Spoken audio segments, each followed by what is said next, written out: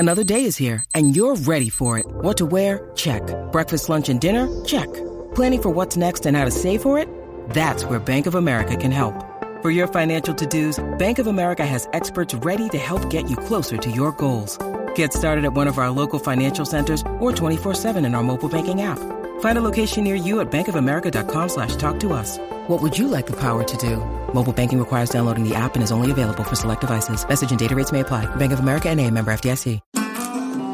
Welcome to episode 60 of District of Conservation. Today's featured guest is Brad Smith of Walton Rods. Brad is an outdoor communicator by trade, and he and a business partner of his launched this fly rod company several years ago. Everything is exclusively American made, really tailor-made for fly anglers of all abilities, and he also shares about his outdoor journey and an interesting thing that happened to him while fly fishing. I want you to listen to the episode to see exactly what it is or hear what it is. And we just had a really fun conversation, and I think you will enjoy this episode and hearing from a business owner, entrepreneur, really making waves in fly fishing.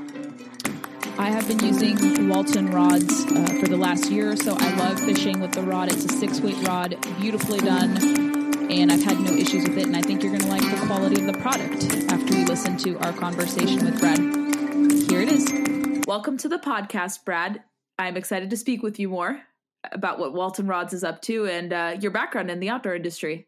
Yeah, thanks absolutely for having me. But yeah, this is Brad Smith. I'm the president, co-founder of Walton Rods. We've been doing this now. I think we're going on our 4th year as a full-time LLC, but we've been making rods before that for a while. We just kind of made it official several years ago, and it's been a trip since then. But yeah, thanks for having me on. I've been looking forward to this.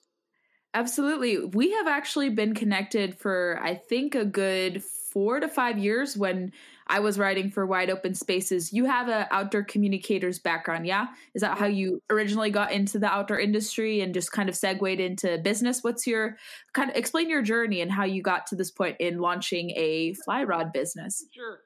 Well, my journey, I started out, I think, when I was 16, I started bass fishing tournaments here in Indiana.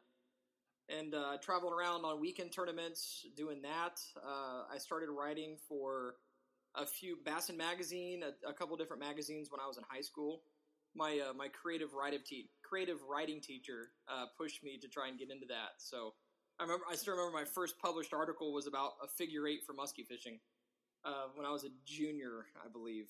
But so yeah, I kind of fished all through high school, and then when I went to college, I was guiding in Kentucky, and I guided a little bit in Wisconsin and Indiana and just around the place, all kind of around the Midwest.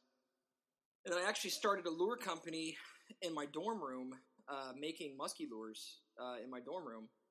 And then I had a company offer to buy that from me kind of by the time I was out of college, and then kind of made that transition. And then I started getting in outdoors writing. Actually, I kind of followed that more into the hunting and the fishing aspect, and I was just doing my own thing. This has been, several years ago with the podcasts and the personal blogs and social media really hadn't taken off yet. And I just kind of started writing my own wild game recipes. And I did a little bit with Field and Stream, submitting a bunch of recipes with Food Fight Friday. And that's actually how Wide Open Spaces found me.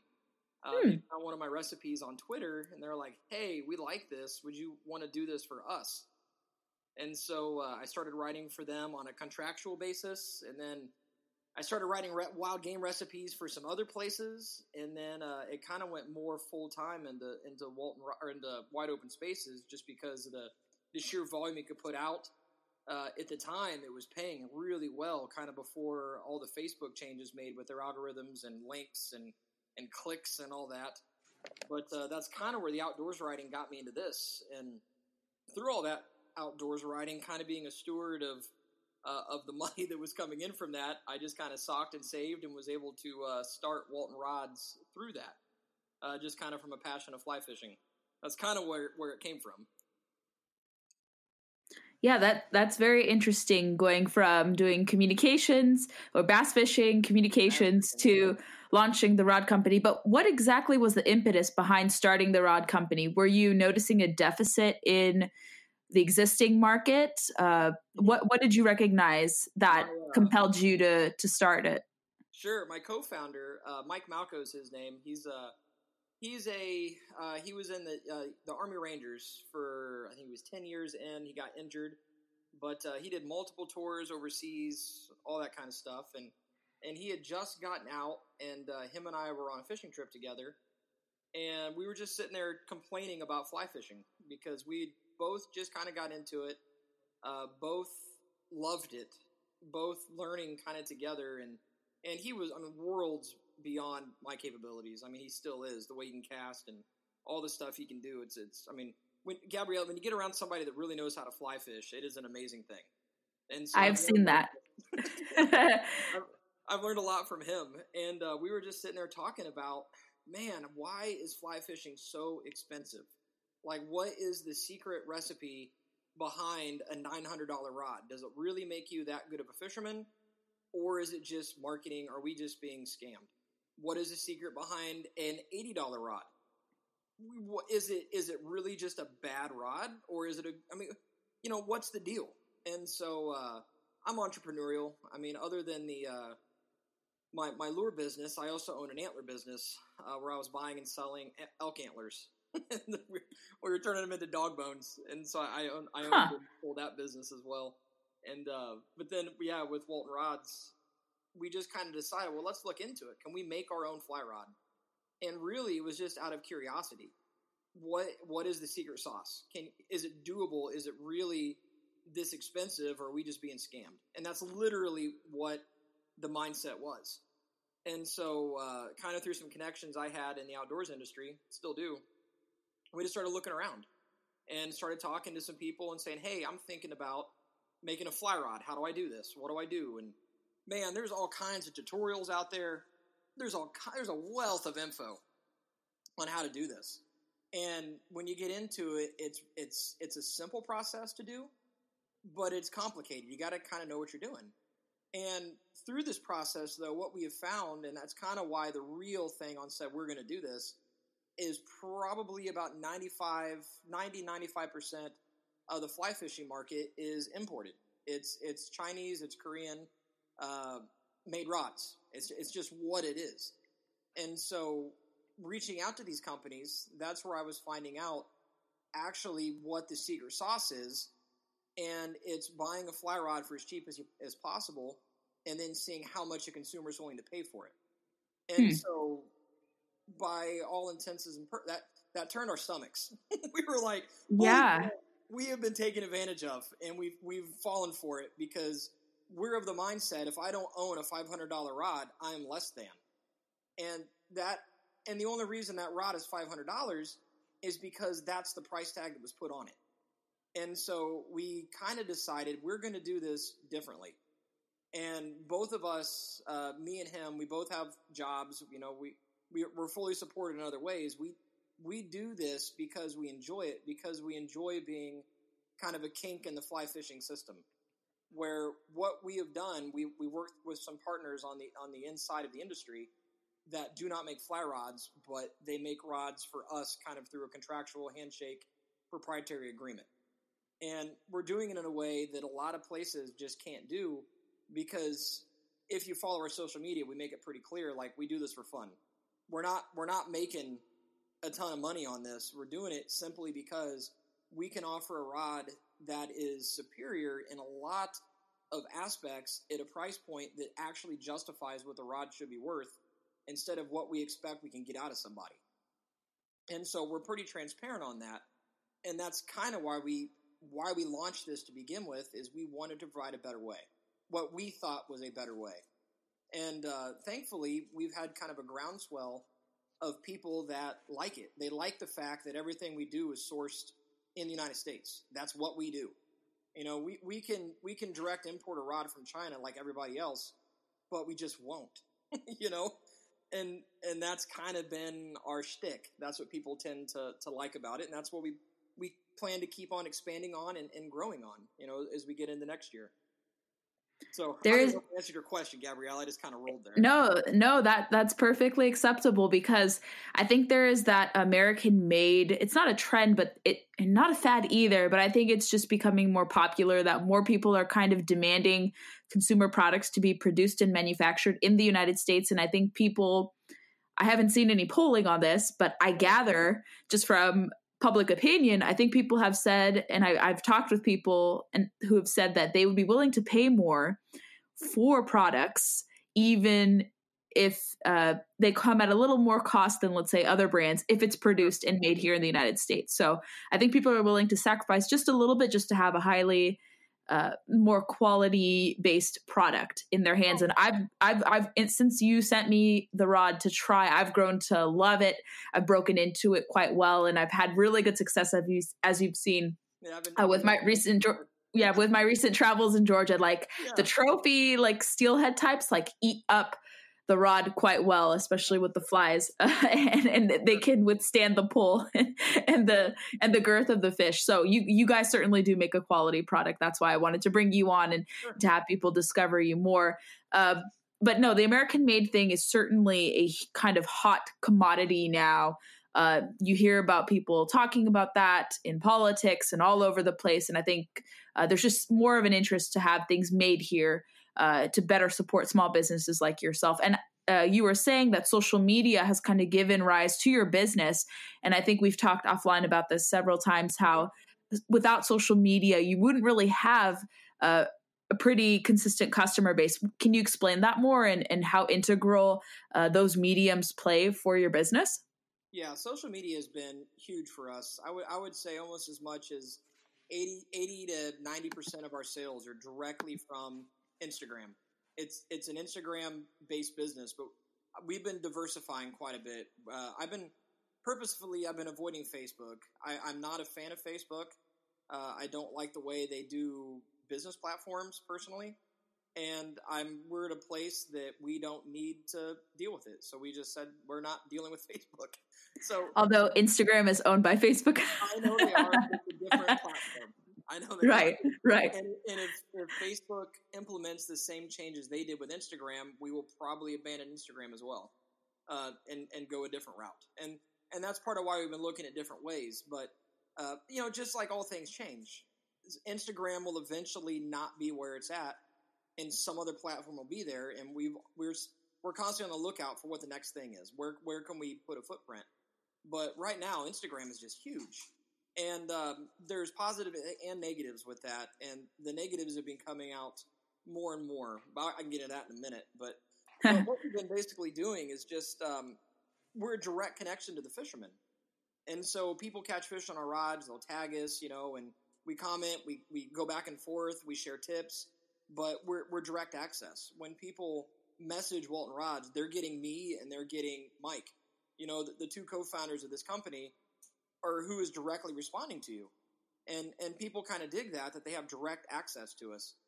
But also that crowd, the Instagram crowd, the number one people that access our site are basically, I think it's between 26 and 34. That's our wheelhouse. Those are the people that buy our rods. They're also the people that share on Instagram. So it's kind of a perfect storm of our base. And a lot of that is the millennial crowd. And we've kind of changed a lot of our marketing to specifically target millennials. And it's through social media, but it's an easy concept that if you need a rod that's going to catch multiple fish, it's not going to break. If it does, we got a warranty. It's a lower cost, but a high quality. This is it. And we simplify it to that level. Because if you don't know what you're doing and you're trying to figure out just what fly rod should I buy, it's so confusing. What are the weights? What action? What length? What graphite modulus? All this stuff, and then it just gets confusing, and so people kind of turn away from it. And we've gone to lengths to simplify that, just by saying if you need A, here's B. This will get you C, and that's kind of the message we put out on social media. And again, people respond to that, and so the only specials, the only sales we ever do are on social media. We don't do them on our website. We do it to the people that follow us. and we do it with the people that communicate with us. And so kind of as a reward, we put all of our marketing, we put all of our promotions only on social media. And, again, when those platforms change, we're going to have to adapt with them. But at this point in time, it's been working pretty well. And so we've been running with it.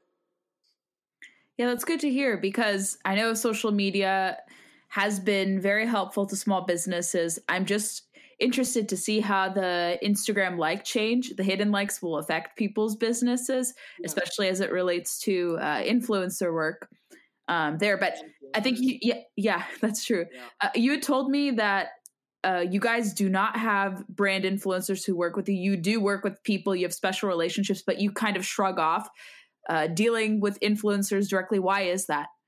In the outdoors industry, the word influencer is becoming a very negative connotation, from my perspective, because it's rampant. People cross ethical lines to get the picture. And then rumors spread, and it hurts your business. And so we have stayed away from that whole influencer thing, one, because it's fake. And what you look for in the outdoors industry, if I want somebody using my rods, I want them to be genuine. I want them to be real. I want them to do it because they like the rod, not because I'm paying them or giving them free stuff to do it. And that turns my stomach, but that's the way the industry is gone. And so people are wanting that promotion. They're wanting all these followers. They're wanting all this free stuff. But then again, at what cost are they doing it? And for example, I just got an email from somebody the other day saying, hey, I want you to know somebody using your rods, and they said they're affiliated with you, is snagging fish for pictures. Like, fish are spawning right now, and some are slate spawners, that they're specifically targeting fish just to get the picture, and they're snagging them to do it. Okay, that's a terrible thing. And this person has a lot of followers. They represent several companies, have no clue if it's true or not, but that's the message that's out there. You know what I mean? And so I wrote them back and said, look, I know who this person is. We are absolutely not affiliated. We don't even do that. I don't know what they're saying. I can't control those things. But that influencer community is becoming a toxic thing to some small businesses. Let me say that. Now, like for someone like Pepsi, who cares? It's a Pepsi. But when this is a small little brand that has a very specific product, one wrong influencer can kill you. They can just crush your business. And so that's not a thing we play with. We would rather deal with somebody that wants to do it for the purity of it as opposed to the money of it or the benefits of it. And so that's kind of why we stayed away from that. Now, the people that we do work with, they're guides, they're writers, they are outfitters, they're people in the industry. And now we do have business relationships with them where, okay, cool, you guys are using our rods, we'll sponsor a guide service. People they send us, we have give and takes and that kind of stuff, but that's because they're using our gear because they want to, because they like it, because they believe in the company, they believe in the rods. And so we help them out for doing so, and vice versa. But no, we just don't give rods to people because they have, 50,000 followers. That's the problem. That's the dark side of what the influencer marketing is becoming, in my opinion. Sorry if I just kind of went on a soapbox. No, by all means, it's a raw, honest look into that. I would expect a business like yours to be on the receiving end of such requests. I have friends with other small businesses also complain to me that, yes, I've been approached for like free product, or I talked to some nonprofits and others, and they're like, oh, it's so annoying that people keep asking us for product. And I told them, like, don't you guys never have to worry about me asking for free product. I promise. Yeah. There's a right way to go about it. Absolutely. I started out the same way. And the way I started out, though, was with products that I already had, that I used, that I believed in.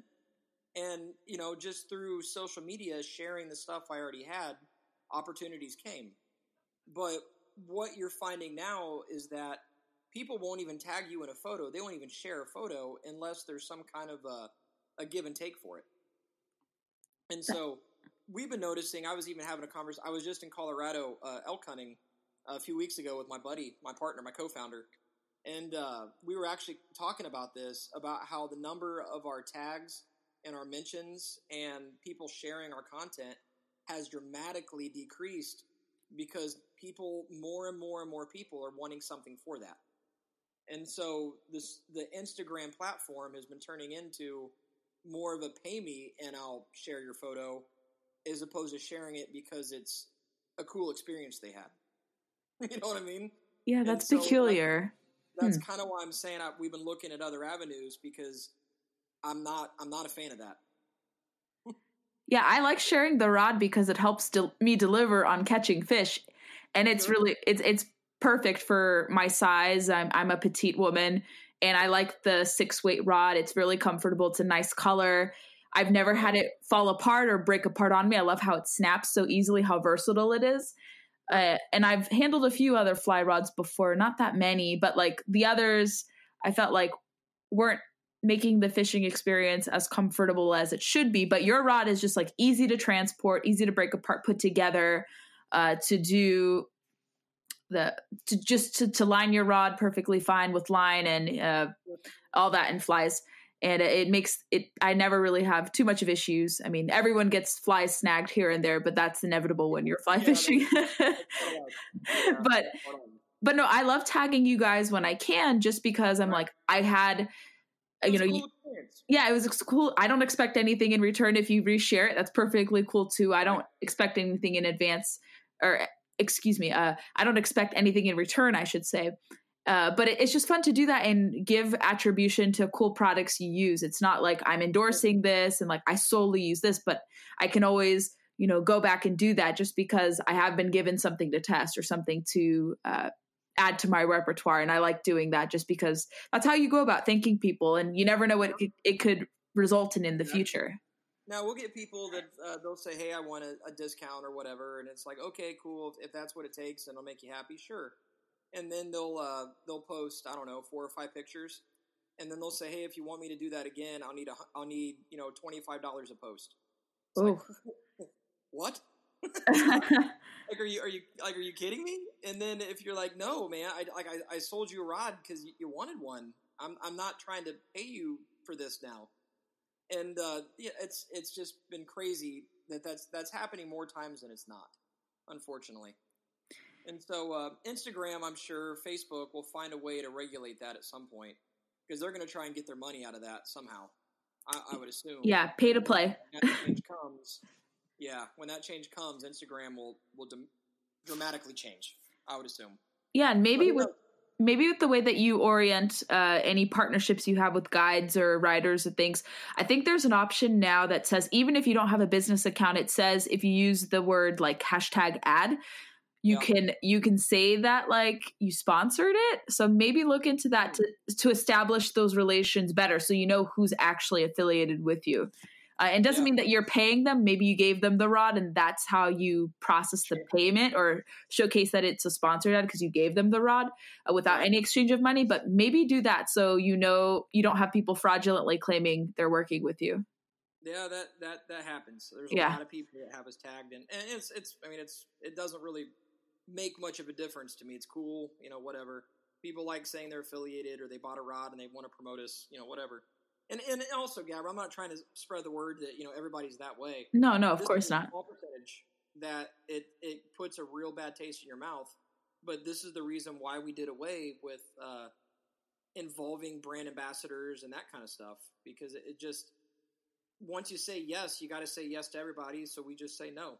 It's that simple. And there's still so many good people out there that just enjoy sharing experiences and that kind of stuff, and we love being a part of it.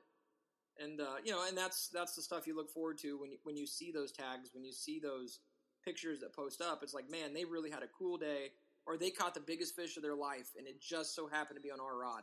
I mean, that's an incredible feeling. That is so cool. Yeah, that happened to me when I caught my personal best rainbow ever and on a fly rod back in August. So no, of course, I think people should definitely brag about catching their biggest catch on a rod like yours. That. It's like, we're so honored that you did your first, that biggest fish came up on the rod. Yeah. No, it was fun. The tug was so amazing. And it was just so awesome to wrestle that fish and on the fly, which is not something you'd expect. Right. Yeah. No, it's like I could expect that on bait cast or spin cast, but never thought I would on a fly rod this early into experimenting with it. But no, it's true. And yeah, assessing those brand relationships. And yeah, like you were mentioning, I think a transformation is going to happen with that. And companies have to decide how to either go along with metrics changes or just reassessing certain relationships or not leaning on that. Or maybe there's going to be something different that people do, to a new tactic that comes about to replace brand ambassadors if it becomes kind of passe or boring or kind of outdated and not effective. So I think it could change. I'm a little skeptical of the hidden likes thing, but we'll see how that we'll see how that happens. Yeah, you were telling me before we went to broadcast that instead of going to fly fishing trade shows, you're actually just hitting up the regular sportsman show circuit. Explain that and why you think that's more effective than going kind of to the echo chamber.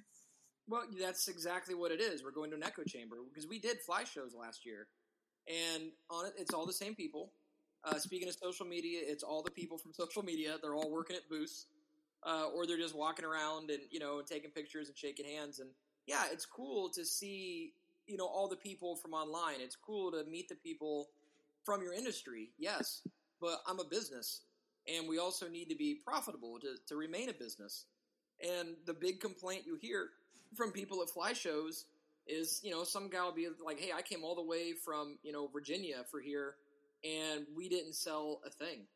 Nobody wanted to buy it because they already know everything we do because they see us online or, because of our online footprint.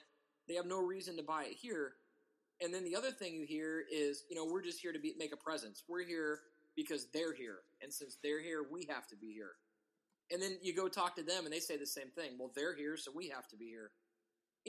And so it's kind of a self-fulfilling thing of a bunch of vendors that don't even want to be there.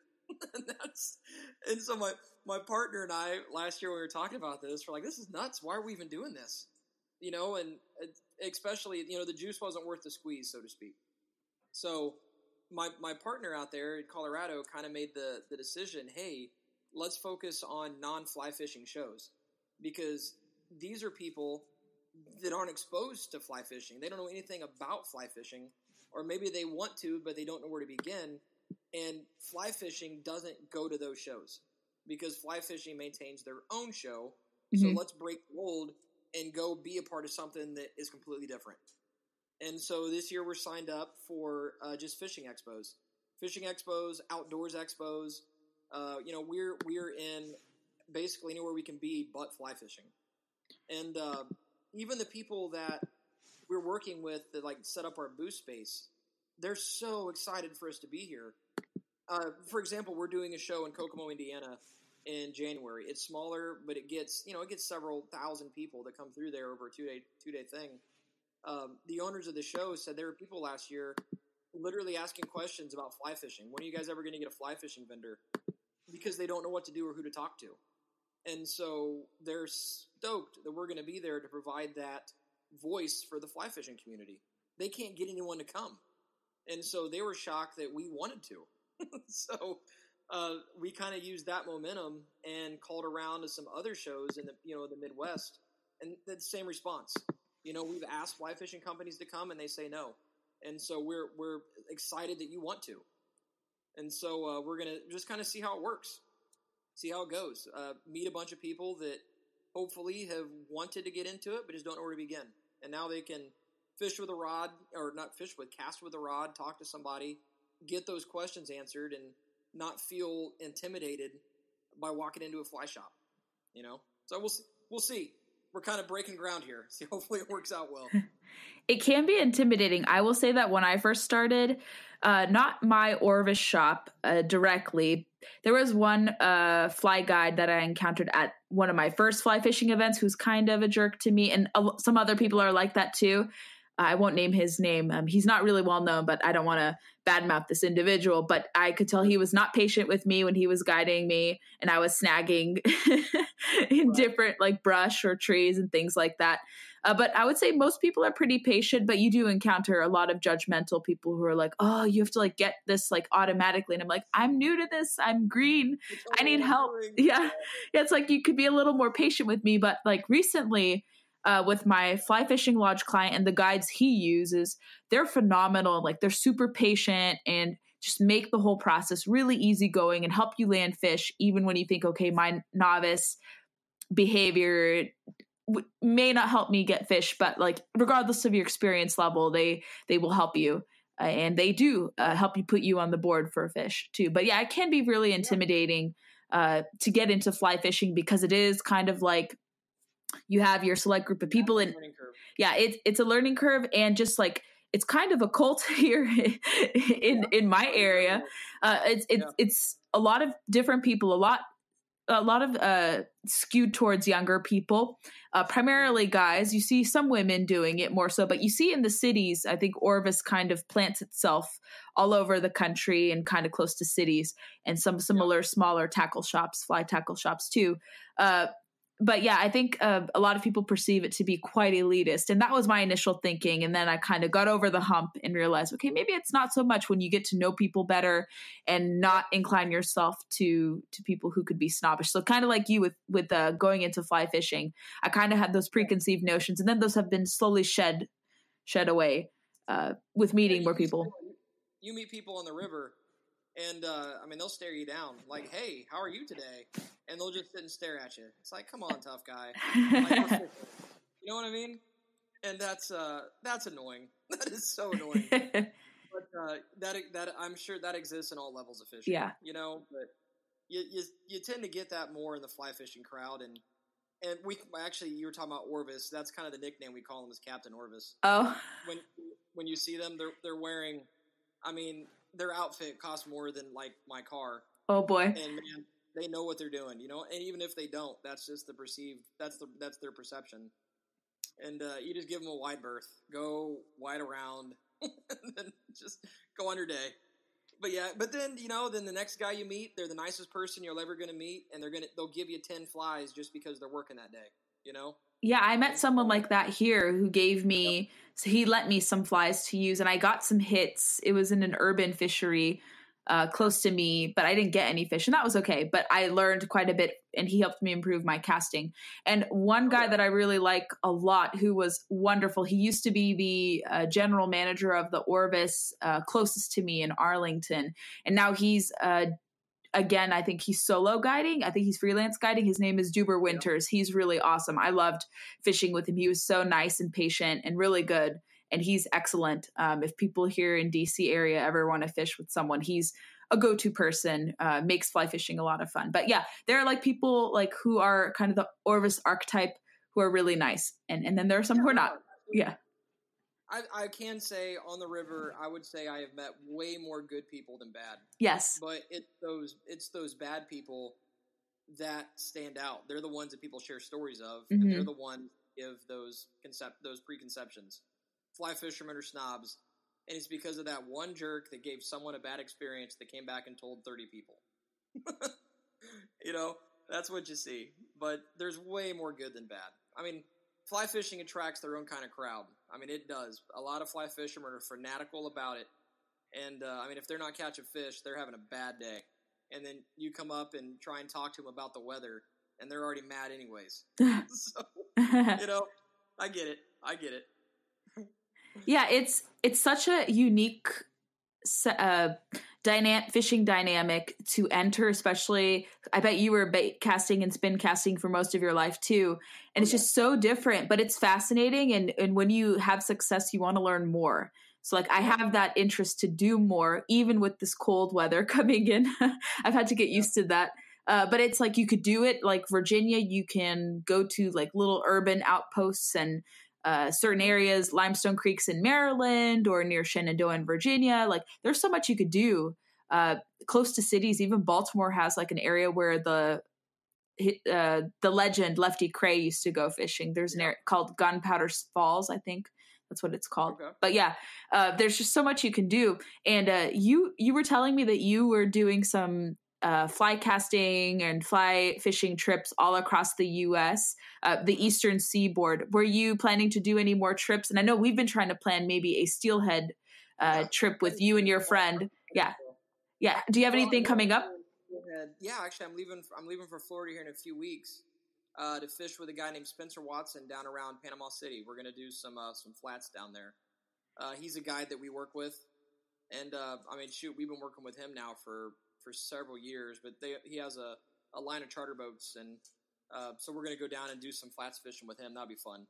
Nice. And then then after that, I know we got a steelhead trip. I think we're gonna do southern Michigan or northern Indiana, but it might be out your way, perhaps. And we're probably looking around February or March for that. Cool. And, we're looking, there, and then really 2019 is just kind of ending. I don't. Those are the only two trips I have now going into 2020. But I want to think I probably did 15 or 16 different trips this year, just around fishing different areas. And when we go on these places, though, it's fishing with people that we work with.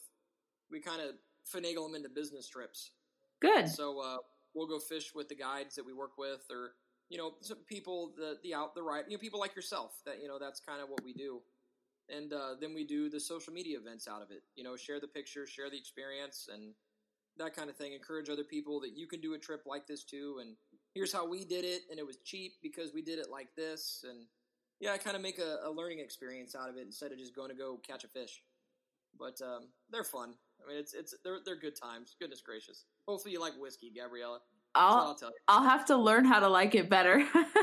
I can do cognac.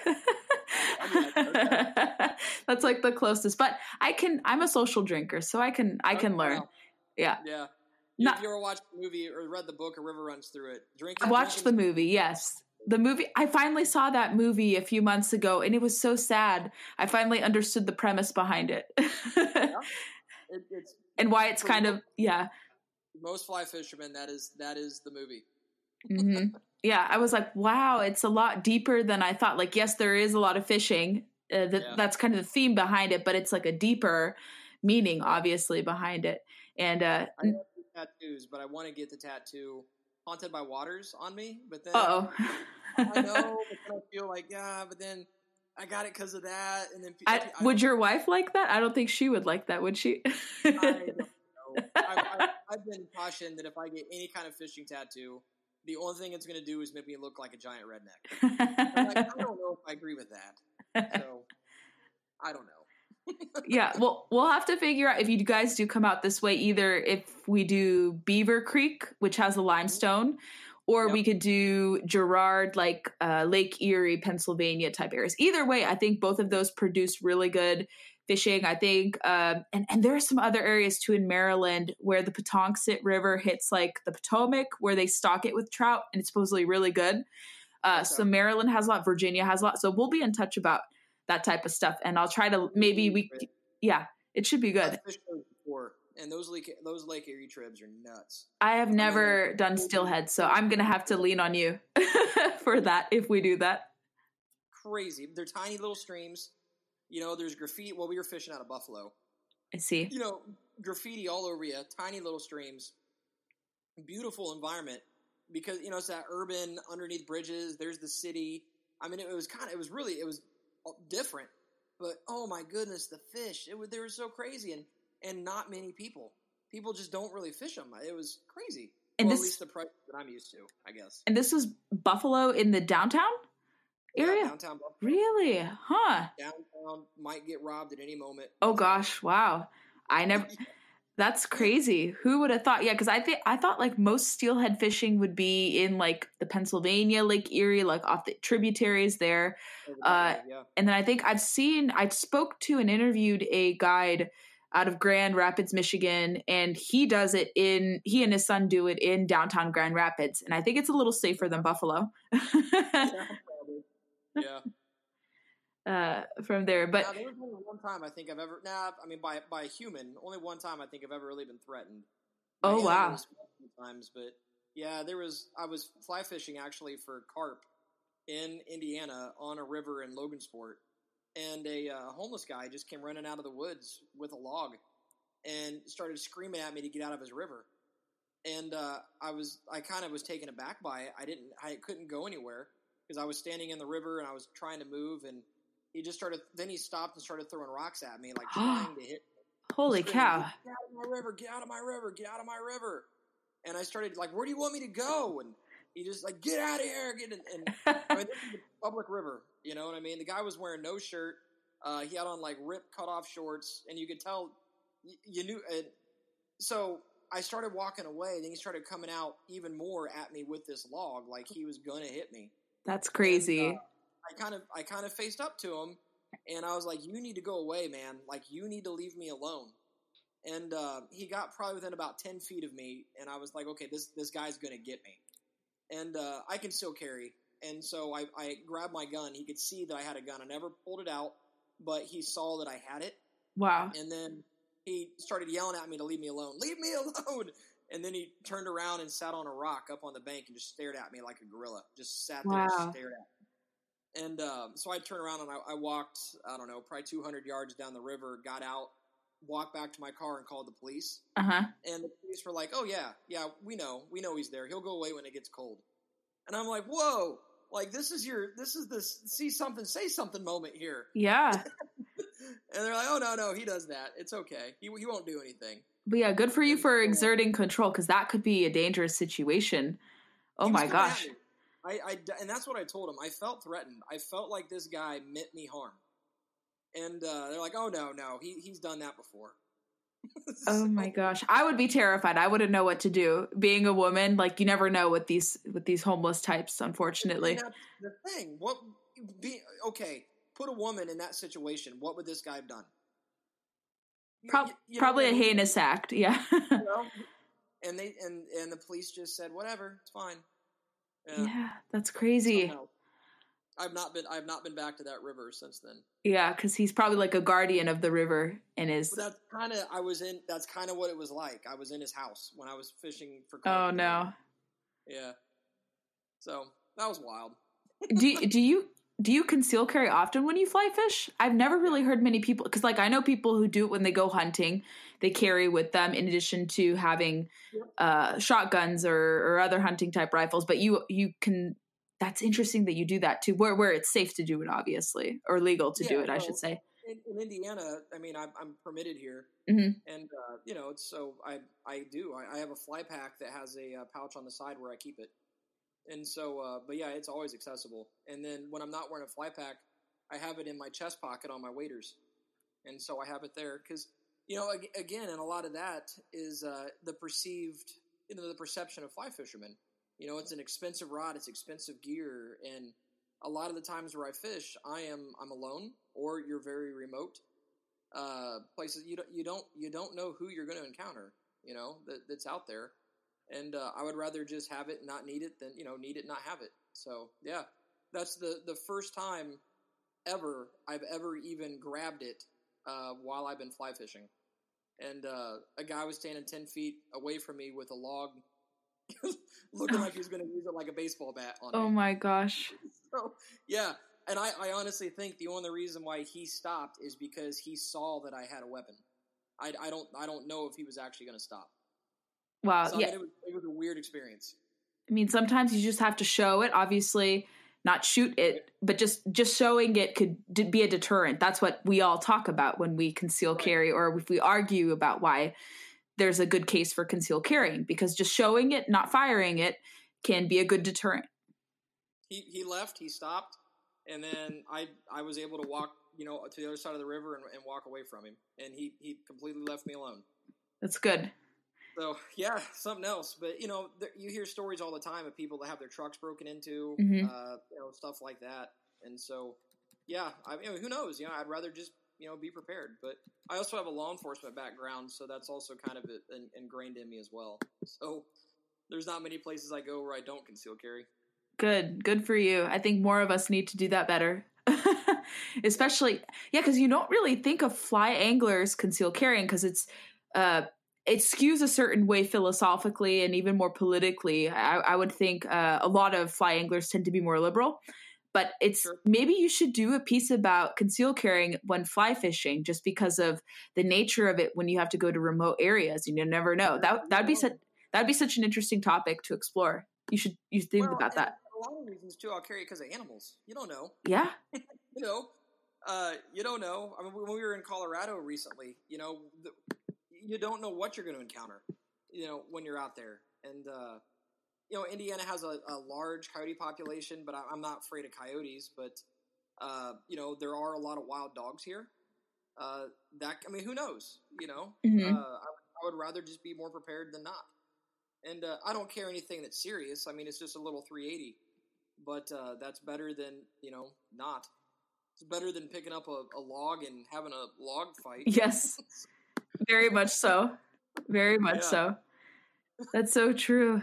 Brad, do you have any other additional thoughts you want to add before you give a plug for where people can find and buy rods from you and support Walton Rods if they wanted to? I'm not so much. This has been a fun process, for us with Walton Rods. We're growing every year. We sell more rods every year than the year before. It's just been a blast, and that's kind of the message that we get out, through our social media that we're doing this because it's fun. We're not doing it to make a ton of money. We do it because we enjoy it, because we love designing rods that people like yourself catch fish on. That is such a cool thing, and to be a part of the industry in this way, promoting American businesses and American workers that we use to make our rods. I mean, it's just it's a neat thing. It's a neat thing, and now going into 2020, which is kind of fun, we're actually moving a large portion of our operation in house. Our co-founder Mike, he's going to start making these. He's been making them for a while, but we're actually going to start selling them in Rifle, Colorado. And wow! So, what our whole slogan, it's always been, handcrafted or built in America, something like that. And now we're going to change it to, I think built in Colorado, I think is what he's wanting to call it. But he's going to start making all the rods himself. We got a little rod shop we just started out there. And so, I don't know if we're to the point we're going to need to hire help. I think, him and I can handle most of this on what we're doing right now.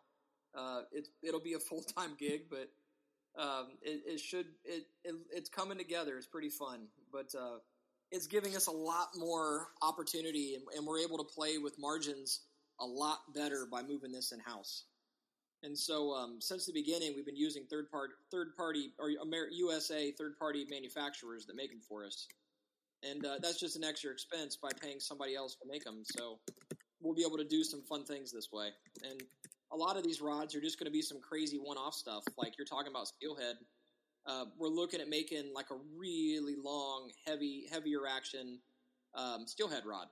So like a 12-foot or a 13-foot 6-weight like you have. So the same rod you have, but 4 feet longer. Wow. So, something like that. So you wouldn't really be making casts.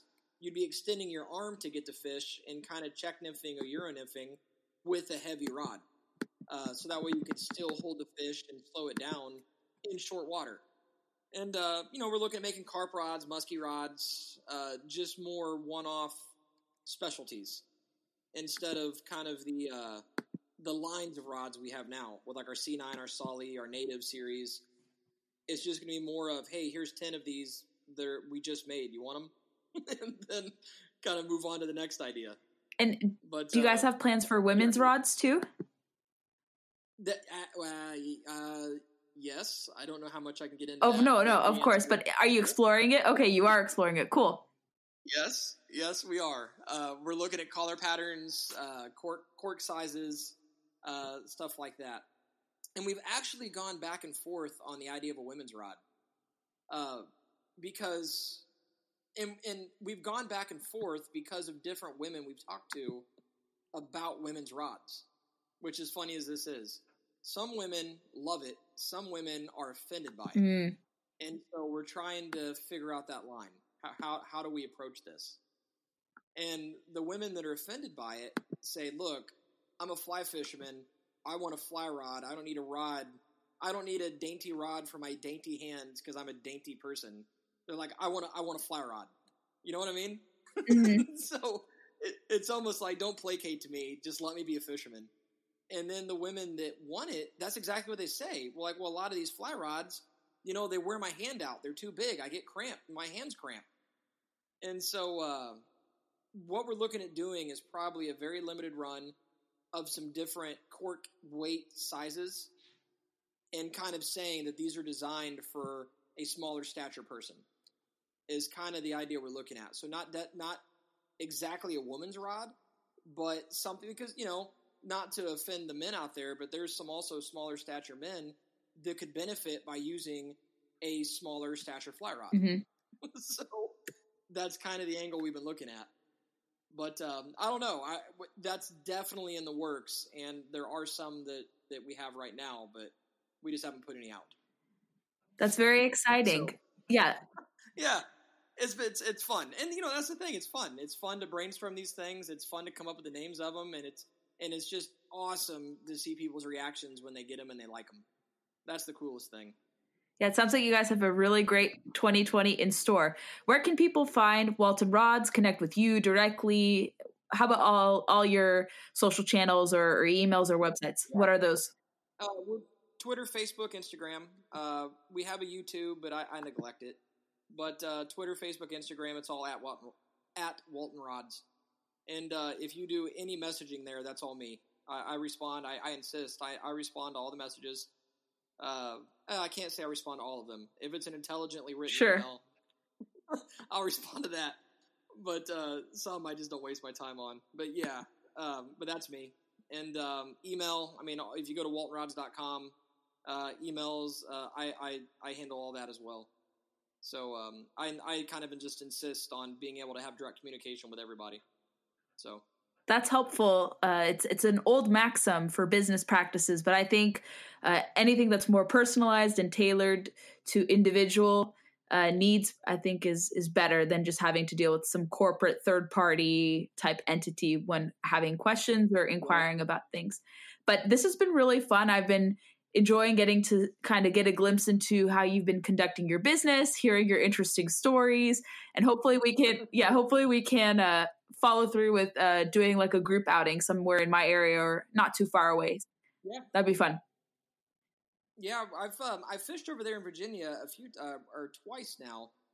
We call it blue lining, where we just kind of find a map, look for the blue lines, and go fish them. That's cool.